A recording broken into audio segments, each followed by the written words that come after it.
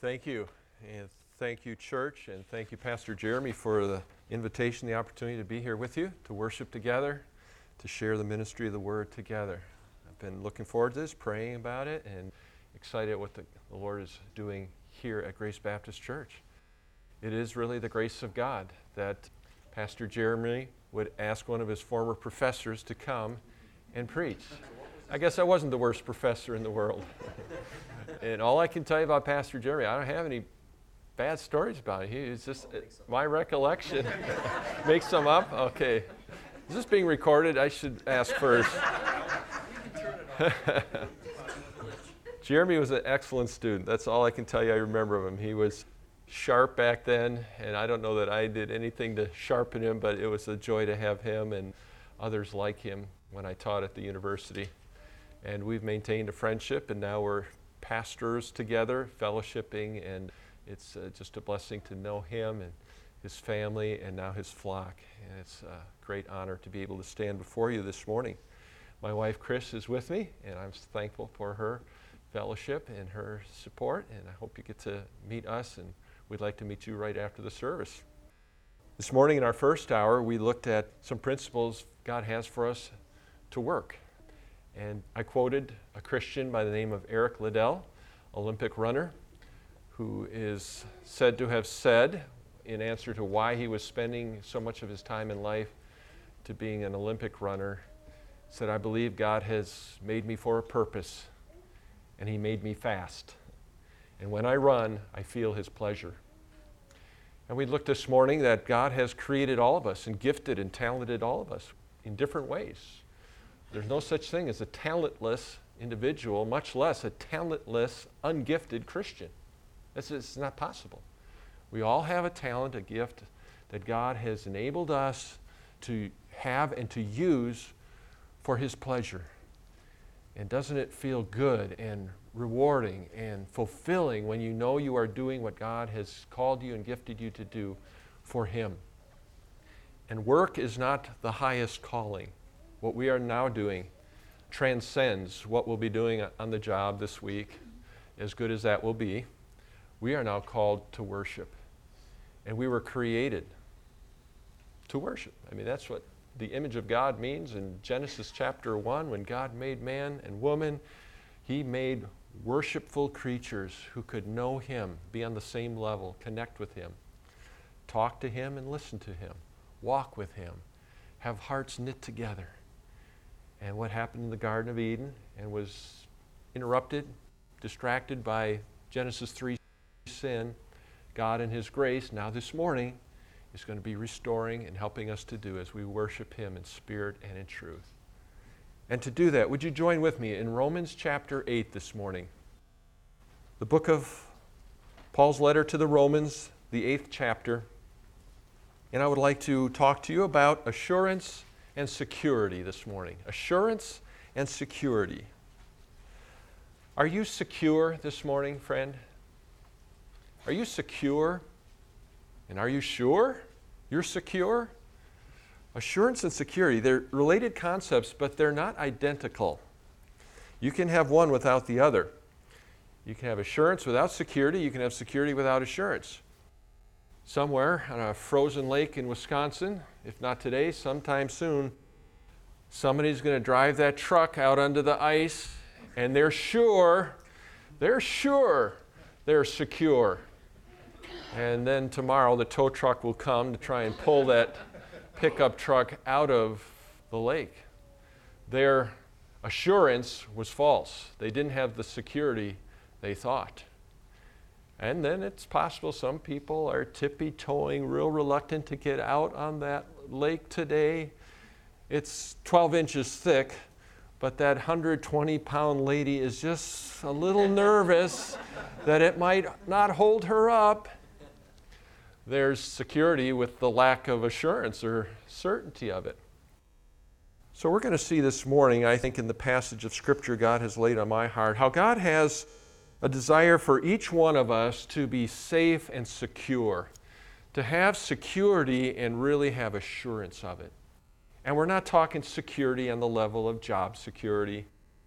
or health security or financial security, or certainly not social security, at least the government system, but spiritual soul security. That part of you, dear friend, that is going to live forever and ever and ever. And are you secure in your soul? And are you sure? I mean 100% sure. In the midst of a fallen, broken world where life can be so crazy, unpredictable, dangerous, and insecure, how can we ever have our hearts and minds kept in sanity and preserved with joy and peace, love for life, confidence in our great God? How in the world can we have security and surety in such a broken world? Well, Paul gives us the answer. In Romans chapter 8, rich chapter, some have said it's perhaps the peak of the cathedral of all revelation when you get to Romans 8. It would probably be my favorite chapter of Scripture. And with our limited time, we can't obviously look at it all. So I'm going to jump down to verse 31, if you join me there. And we'll read the remainder of the chapter, beginning at verse 31. What then shall we say to these things? If God is for us, who can be against us? He who did not spare his own Son, but gave him up for us all, how will he not also with him graciously give us all things? Who shall bring any charge against God's elect? It is God who justifies. Who is to condemn? Christ Jesus is the one who died, more than that, who was raised, who is at the right hand of God, who indeed is interceding for us. Who shall separate us from the love of Christ? Shall tribulation, or distress, or persecution, or famine, or nakedness, or danger, or sword? As it is written, for your sake we are being killed all the day long. We are regarded as sheep to be slaughtered. No, in all these things we are more than conquerors through him who loved us. For I am sure that neither death, nor life, nor angels, nor rulers, nor things present, nor things to come, nor powers, nor height, nor depth, nor anything else in all creation will be able to separate us from the love of God in Christ Jesus our Lord. Shall we pray? Father, as we open your word, written, inspired, preserved by your Spirit, we need your Holy Spirit to be our teacher. May he take the words off the page and write them on our heart. May he do that deep soul work of opening our eyes where we are blinded, helping us to see what we need to see but haven't yet seen about you, about ourselves, about life. Lord, would you convict where we need conviction? Would you encourage the soul that is down and needs a spiritual pick-me-up? Would you comfort the hurting? Would you strengthen the weak? Lord, would you draw the lost soul or the one who has questions about their soul? Would you draw them to yourself at the cross? Meet them there, Lord, showing them their sin but also your grace, where they can find forgiveness full and free, life eternal and abundant through personal faith in a personal Savior. And his name is Jesus. And in his name we pray. Amen. What shall we then say to these things? These things would be broad enough to encompass all of Scripture, all of the wonderful things that God has revealed in his Word. But perhaps Paul has just in this context, meaning these things that I have given you to this point in the book of Romans. Romans, real quick overview. Chapter 1 through 3, Paul shows us there is none righteous, no, not one. None of us has the righteousness that God requires and demands, being a holy, righteous God. We are all in desperate spiritual need. But then he turns to grace. In Romans 3, 4, and 5, he says, what God demands, God requires. His holiness requires righteousness. His grace provides righteousness. He gives us in Christ what we need. And it's only by faith alone, not works. He's very strong on that. Faith, not works, will bring that righteousness to your account before a holy God. And then in chapters 4, 5, and 6, in chapters 6, 7, and 8, he will show us what that righteousness looks like when it's lived out in the life of a believer. The righteousness God puts on our account, Romans 3, 4, and 5, is now put into our heart and worked out of our heart in Romans 6, 7, and 8 in sanctification. And that's where we're at here in Romans 8. In chapter 8, verses 1 through 8, he shows us our standing in Christ. And the Holy Spirit now indwelling us is working out the righteousness that the law called for, but man could never produce by law keeping, because we can't keep the law perfectly. But Christ, through his Spirit within, can do that. Romans 8, starting verse 17, 25, we're going to see Paul expound on the suffering in this corrupt world. We're living a righteous life in an unrighteous world. And sometimes it's hard, and it hurts. And there's groanings, and there's sufferings. But nothing that's worthy to be compared with the glory that shall be revealed. Romans 8, verse 18. Romans 8, 26 through 30, Paul has shown us this great security that is ours in Christ. The Spirit's praying for us. Jesus is interceding for us. If you're justified, you are as good as glorified, verse 30 tells us. So we end up as certain and as sure of being glorified as we are certain and sure we are justified, which we are by faith in Christ. So what should we say to these things? What should be our response to all of these wonderful truths of salvation in Romans and in the whole Word of God? Well, Paul answers a question with a question, something your English teacher probably told you not to do in composition class. But Paul does it because it's the Holy Spirit telling him to do it. It's okay here. Paul says, what shall we say to these things? And here's his answer. If God be for us. Let's just stop there. This is an if that is not an uncertainty if. This is a conditional word, if, but in the construction of the original, it assumes the reality of what it is asking. So you could translate that rather than if, you could understand it to be since God be for us. It's the same construction as in Matthew 4 when the devil is tempting Jesus in the wilderness. And he says, if you be the Son of God, turn these stones into bread. The devil knows he's the Son of God. He was saying, since you are the Son of God, why don't you use your divine power and feed yourself? Or the same in Colossians 3 when Paul says, if you then be risen with Christ, seek those things which are above. Set your affections on things above. There's no question if Christians are in that condition. Paul is saying, since you are a heavenly people, put your heart and mind with affections and thought on that heavenly home. So Paul is saying here, since God is for us. You just dwell on that for a while, friend? Would you just make that statement of assurance something that you meditate on over and over? Say it to yourself. Think it to yourself.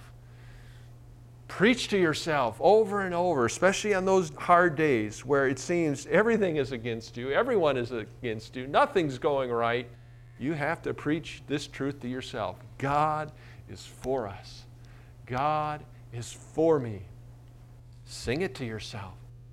What a wonderful gift of music, the way God has constructed us. Music, it's memorable, and it appeals to and it touches us at an emotional level. And if you package that music with words that contain theological truth, it is the best way to preach to your soul. Sing old hymns like, arise, my soul, arise, shake off thy guilty fears. Or more recent songs, perhaps, before the throne of God above, I have a strong and perfect plea, a great high priest whose name is love, who ever lives and pleads for me. My name is graven on his hands, my name is written on his heart. I know that while in heaven he stands, no tongue can bid me to depart.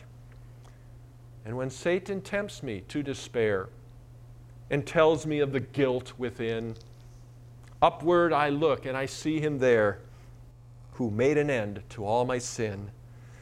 Because the sinless Savior died, my sinful soul is counted free, for God the just is satisfied to look on him and pardon me. What shall we say to these things? God is for us. Now, what does that really mean? I would like to show you from the words of Paul 4 comforting implications that come out of that statement. What does that mean? What does that look like in your daily life? If you can say, as the Scripture says, God is for you, what does that mean in real terms? Well, number one, Paul says in verse 31, if God is for us, who can be against us? Implication number one, 2 words, no opposition. If you're taking notes or you want to write in the margin of your Bible, that's what Paul is saying here. If God is for us, no opposition. Does that mean that Christians will never face criticism or attacks or persecution? Well, the man writing this knew better than that. Read the book of Acts, and Paul had people opposing him, religious persecution, governmental persecution, his own brethren on the social and familial level. There's opposition galore.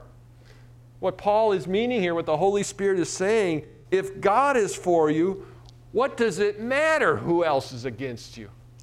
Who cares who's against you on the human level if the God of the universe is on your side and is for you? My grandchild has a problem with a bully in the neighborhood at the playground.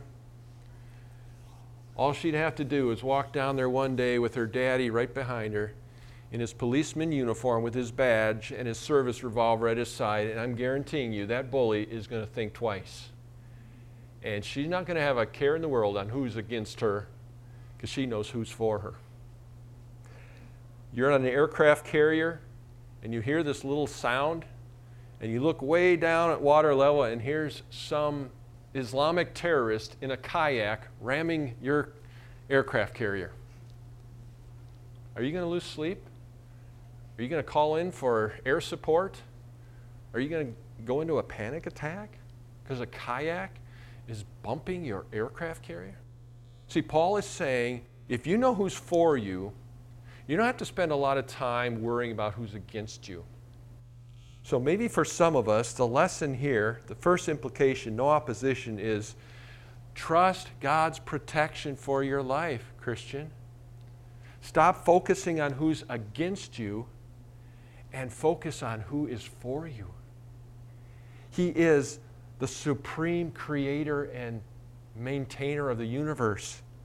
He's a great sovereign God, Almighty God, El Shaddai, the mighty conqueror, the Lord of hosts, the Lord of lords, the King of kings. And if you are in Christ as a child of God, this God is for you. Who can be against us? Implication number 2. If God is for us, then number 1, who can be against us? There's no opposition that really needs to be concerned or feared. He who did not spare his own son, but gave him up for us all, how will he not also with him graciously give us all things? Notice the questions, how Paul is communicating through questions. He does this 88 times in the book of Romans. A lot of questions. For those who are teachers, parents, counselors, questions are a great way to teach, to get information sometimes, but many times they're rhetorical questions just to get our brains engaged in seeing the obvious. When it's in a question, it just jumps out like, duh, why didn't I see that? Or why am I not realizing that? So Paul says, think this one through. If God is for us, and here's my second point in the outline, there's no limitation. No limitation. He spared not his own son? His very best he gave you? Does that not mean logically then he will give you any lesser thing that you need in your life? Here's Paul's logical argument from greater to lesser. Calvary's sacrifice proves God is willing to give you anything and everything. And he started out by giving you the very best, his son. And if you've received that gift of eternal life through faith in Christ, then that is not the only gift you receive from God. Paul says he will graciously give us all things. And we'll qualify that with Scripture, all things that you need. All things that God knows that you and I need. All things that He plans and purposes for us. All things that will bring Him glory in our life. All things. Now, God can limit it according to His will and plan and glory, but don't you and I limit it. Well, I know God can save my soul, but I don't know how He's going to meet this need in my life. This bill, I'll never get it paid off. School debt, mortgage, we'll probably lose the house. I don't know how. We'll do it. Getting our kids through school, you had a loan college one day. Oh, I'm not a rich man. I just don't see how that's going to happen. Our church, boy, I don't know how we'll keep our budget. How will we ever, I don't know what you're planning to do, take on more missionaries, build our own facility. Oh, just unthinkable how that could ever happen. Well, you need to get your mind on God is for us. And if that's true, He who spared not His own Son will graciously, that's freely, give you all things that you need. Could you imagine a generous benefactor telling you that he wants to send your family on a vacation that you could never afford, you've never had, but you really need? So he wants to send you and the kids, the whole family. He's going to fly you down to Disney, takes care of the airfare, has you picked up at the airport by the Disney limo, takes you to this beautiful Disney palatial resort where it's all on him. He's got that covered. Tickets to any one of the Disney parks that you want to take the kiddies to for that week. And then he'll return you home. And you get down there, and when you get to the Disney World Park and you're having the time of your life, and the kids start to get a little hungry, you need a little break, your host says, well, I'm not buying you the ice cream cone. You got to take care of that yourself. I'm not made out of money, you know. What do you think I am? You think money grows on trees? And all of a sudden, you have to come up with $1, or maybe it's $5 for an ice cream cone. He covers everything but that little ice cream cone.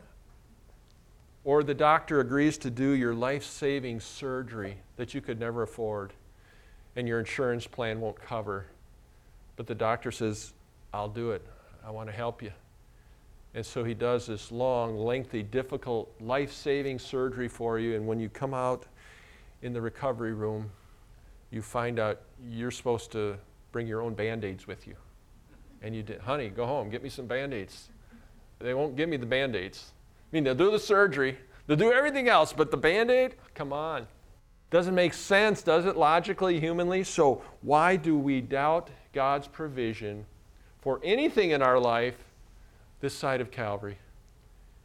Folks, the greatest thing God ever could do for us, the greatest need you ever had was your sin need. You can't pay that debt, ever. It will take eternity for some sinners who reject God's payment to pay it themselves. They will never fully satisfy the offense of their sin against an eternal, infinite God. That's why one of the reasons we know hell and judgment is eternal. It will take that long to pay the debt off. So here's Jesus coming to the cross, the gift of the Father's love, Jesus paying the debt He didn't know for sinners who could never pay that back.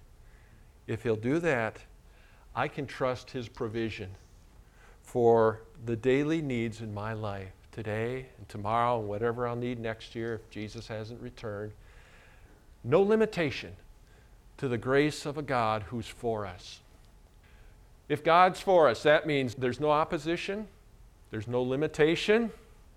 Will you look with me at verse 33 for what else that means? Who shall bring any charge against God's elect? It's God who justifies. Who is to condemn? Christ Jesus is the one who died.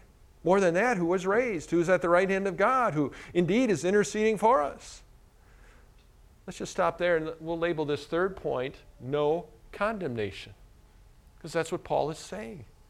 He's been saying that since the top part of the chapter. Look at verse 1.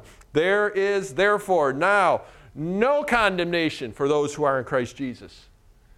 And Paul's going back to that. He's going to hammer this home so that we are sure, we are secure before God when it comes to this issue of condemnation. And he does this with two questions. Verse 33 and 34. Verse 33, Who will bring a charge against God's elect? And verse 34, who is to condemn? We can distinguish those questions. They're parallel, they're similar, but they are different. Laying a charge would be the first step in the legal process. We would probably call that being indicted, being charged, right? An accusation is brought about you. And then after the trial, the hearing, and justice is played out, then there is the condemnation. The verdict of guilt is declared. Well, Paul says, can you even think of anyone standing in the presence of a holy God and bringing some accusation or indictment or charge against you, the child of God? How can that be? Because the God that the charge is coming to has already said, you're not guilty. He justifies, verse 33. That means to declare not guilty. God, the judge, says not guilty. Who's going to come into this courtroom and say, Judge, this person is guilty of, he's failed here, she's off here, doesn't come through on this, has messed up here. Look at how wrong they are. You wouldn't want to say that to the judge who had just declared that same person with the verdict not guilty, justified. And certainly to condemn, to say that person should be penalized, punished, should be separated, should be dealt with for their guilt, condemn them. You're going to say that to the judge and to his right-hand man, the God-man, Christ Jesus, who has already died for that one, paying for their penalty, who rose from the dead to verify the payment was accepted and acceptable, who not only rose from the dead, but ascended into the heavens at the right hand of the majesty of that holy God on his throne. And not only is there, but what is he doing there? He is interceding for that person who is being condemned.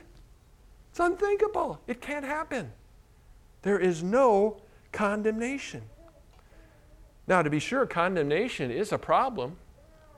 We all start out, that's our big problem in life. If you want to flip back to chapter 3 of Romans, Paul made this statement in that opening section, showing that we all have sinned and come short of the glory of God. There's none righteous, no, not one. In Romans 3:19, the apostle says, now we know that whatever the law says, it speaks to those who are under the law, so that every mouth may be stopped, and the whole world may be held accountable to God. The law condemns us all. The law shows us that we all are standing before a holy God, unrighteous, unholy, condemnable. Chapter 5, verse 18 of Romans. Therefore, as one trespass led to condemnation for all men, that would have been Adam's sin that brought the whole race into sinfulness and condemnation, so now one act of righteousness, which would be Calvary, Jesus' cross work, leads to justification and life for all men. All who will trust him can have that condemnation replaced with justification. Jesus warned us and comforts us in John 3:18. He that believes in the Son shall not be condemned, but he that believes not is condemned already, because he believes not in the name of the Son of God. So folks, we sit here today, every one of us, in one of two conditions: condemned or not condemned. In Christ, by faith, trusting him alone as our Savior, or not in Christ, maybe in church, maybe in a moral lifestyle, maybe in religion, maybe with a lot of good things to your resume, but not in Christ. Jesus said, you're condemned already. The judge has already pronounced the verdict for anybody who doesn't trust his Son. There's no in between. Condemned or not condemned. So how thankful we are when we come to Romans 8. And by virtue of being in Christ by faith, knowing God is for us, we can rest easy, we can have peace, and know that the justification of the believer by Jesus' cross work His resurrection, His ascension and intercession for heaven assures us that we are legally forever accepted and out of the realm of condemnation. Now there's an accuser of the brethren. He knows this, but he's not going to respond in faith or obedience to that, so he will accuse the brethren. Let him accuse.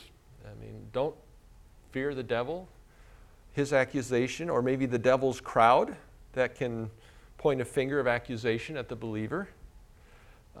I remember that portion of Pilgrim's Progress by John Bunyan, where he runs into Apollyon, who's the embodiment, the picture of Satan. And before the prince, Apollyon is bringing all these charges and criticisms and accusations against Christian. And when he's all done, Christian just says this: all this is true and more. I like that. The devil can accuse me of a lot of things, and he doesn't have to lie. He can accuse me of a lot of my failures and faults and weaknesses and sins, and he's not lying, and he could say even more than what he knows. But I serve a merciful prince who forgives me, said Christian. So the accusations can rise, and they can even be true at times. But where sin abounds, grace more abounds. And by coming to Christ with that sin and acknowledging it in repentance and trusting the forgiveness of Christ, who takes away the penalty, the guilt, but who will constantly also will cleanse me from the dirtiness, will empower me to overcome the temptation of that sin, I can rejoice. God is for me, no condemnation. So maybe there's one of us this morning who just needs to soak in at Calvary this wonderful truth. Trust the atoning sacrifice of Jesus for you, friend. Stop beating yourself up with self-condemnation or letting the accusations of others put you in a place of guilt. If there is any legitimate guilt, if there is conviction of sin, well, then run to the cross, and your Savior's there ready with His blood to constantly forgive us and cleanse us. But outside of that kind of guilt, there is no condemnation. The blood of Jesus Christ, God's Son, cleanses us from all sin. 1 John 1:7. So if we confess our sins, He is faithful and just to forgive us our sins and to cleanse us from all unrighteousness. If God be for us, there's no opposition that we need to fear or dread. If God be for us, there's no limitation to what He can provide and take care of in our lives. If God be for us, there's no condemnation. And if God be for us, Paul will close this chapter with this lengthy excursus on no separation. No separation. He asks in verse 35, who shall separate us from the love of Christ? That's a fair question. For some in this room, in this world, there may be the thought, well, yes, He's for me. He loves me today. But how long will that last? How long will it go on? Because there may be some here that we know who have had loving relationships before until that spouse took off, or a parent abandoned a child, or a child ran away from the loving parents that bore them and raised them, and they're gone. Or your best friend, you thought was your best friend, turned on you, stabbed you in the back. So yeah, loving relationships can be here today and gone tomorrow. So what about this one? How long? What will it take to end this and bring separation from the God who's for me? Oh, please, let Paul answer your maybe lack of assurance or your questions or your doubts with authority here. He says in verse 35, shall tribulation or distress or persecution or famine or nakedness or danger or sword. Here's Paul's personal list. 7 life experiences. Can any of these take you out of the realm of God's love and turn Him against you or you against Him? And Paul is not theoretical here. He's not saying, well, hypothetically, could this, or maybe could this, or if this ever possibly happened. This is not theoretical for Paul. This is experiential. You read the life and times of the apostle in the book of Acts, And you will find every one of these 7 things on the list. He was there. He did that. Tribulation, distress, persecution, famine, nakedness, peril, sword. Paul say, yeah, I've been there, done that. Didn't affect God's love for me or my love for God. He was there with me through that. No separation.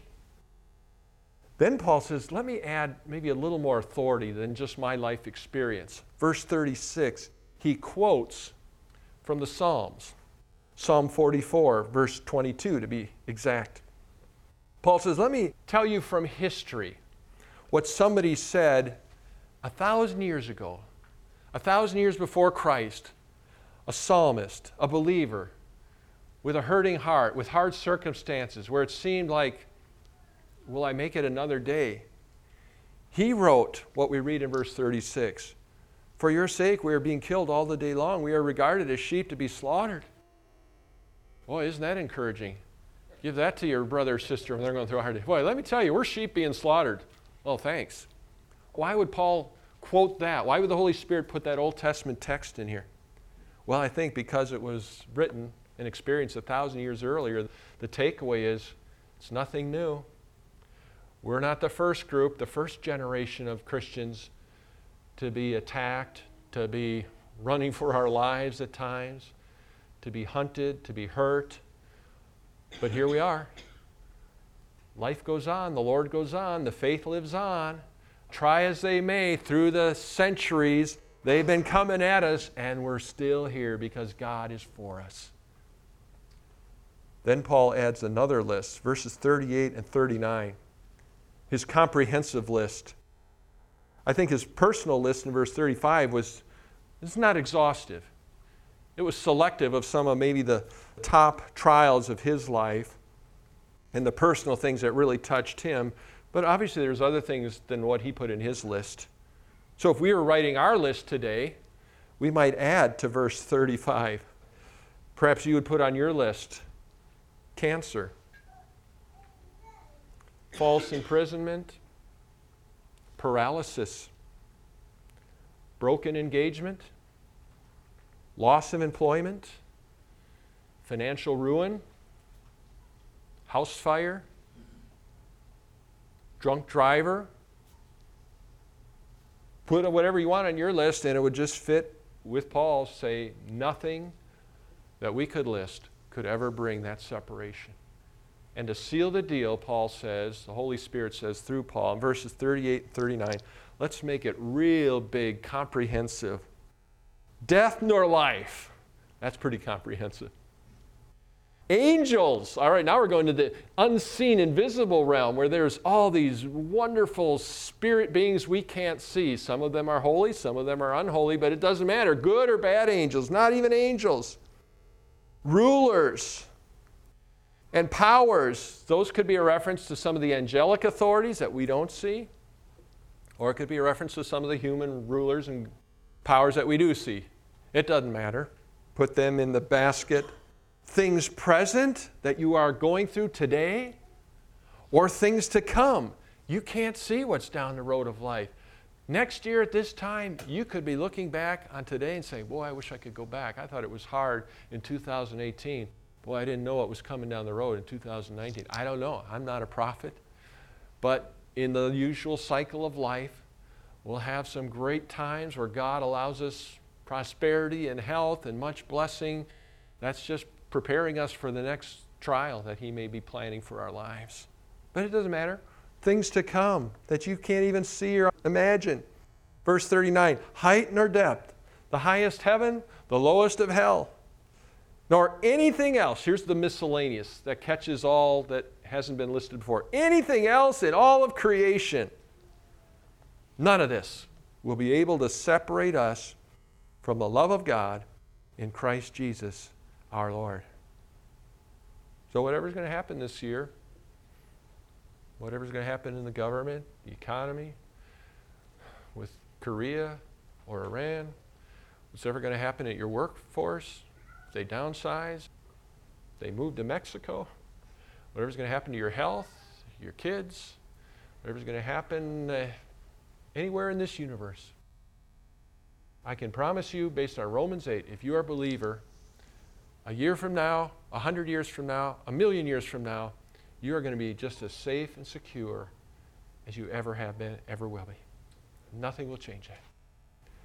If this is true, will you please join me at the very last of the chapter, the last 5 or 6 words. This is all true in Christ Jesus our Lord. Can we say that together, just that phrase? In Christ Jesus our Lord. Not in Grace Baptist Church, as glad as I am to be here with you. Not in my family, which maybe has been a Christian family for 3, 4, 5 generations, with even a preacher or 2 in the family tree. It has to be true for you that you are in, I mean, not close to, not following, not kind of close, but in, that's really close, in Christ Jesus as your Lord and Savior. And that only happens. Jesus is your Christ, Messiah, Savior. He is your Lord, your Master, your ruler. When you bow the knee at the cross and you realize what's going on at that cross is not for the guys on death row. It's not for the criminals and the perverts of this world and for the atheists and all the antichrist people. It's for me he died. It's for me that death was necessary. There's no other way for this sinner to come into the presence of a holy God. And I see that and I believe that and I am convinced in my heart that that is gospel truth, and I respond by bowing the knee, admitting my sin, accepting the payment of the Savior by faith. Have you done that? Really done that? Are you sure? If you're sure of that, you can be sure of everything else. God is for you if you're sure of your faith in Christ. And if God is for us, there's no opposition. There's no limitation. There's no condemnation, and praise God, there is no separation. All God's people said, Amen. Let's pray. Thank you, Father, for Jesus. Thank you for the Holy Spirit who recorded this wonderful chapter for us and who even this morning is writing it on our hearts. I pray, Lord, deep, indelibly etched on our soul be the truth. God is for us. Whatever transpires this week, whatever you have planned and permitted in your providence, of all the things we don't know, this one thing we do know, we never need to fear condemnation or separation. We never need to fear any opposition that is really meaningful. And we never need to wonder if there is a limitation on your grace and love for our lives. Father, would you increase our faith? Would you bring faith to the heart of anyone in this room who hasn't yet really, truly, genuinely turned to Christ in saving faith? May today be their spiritual birthday. And we will thank you for your grace and goodness. In Jesus' name, amen.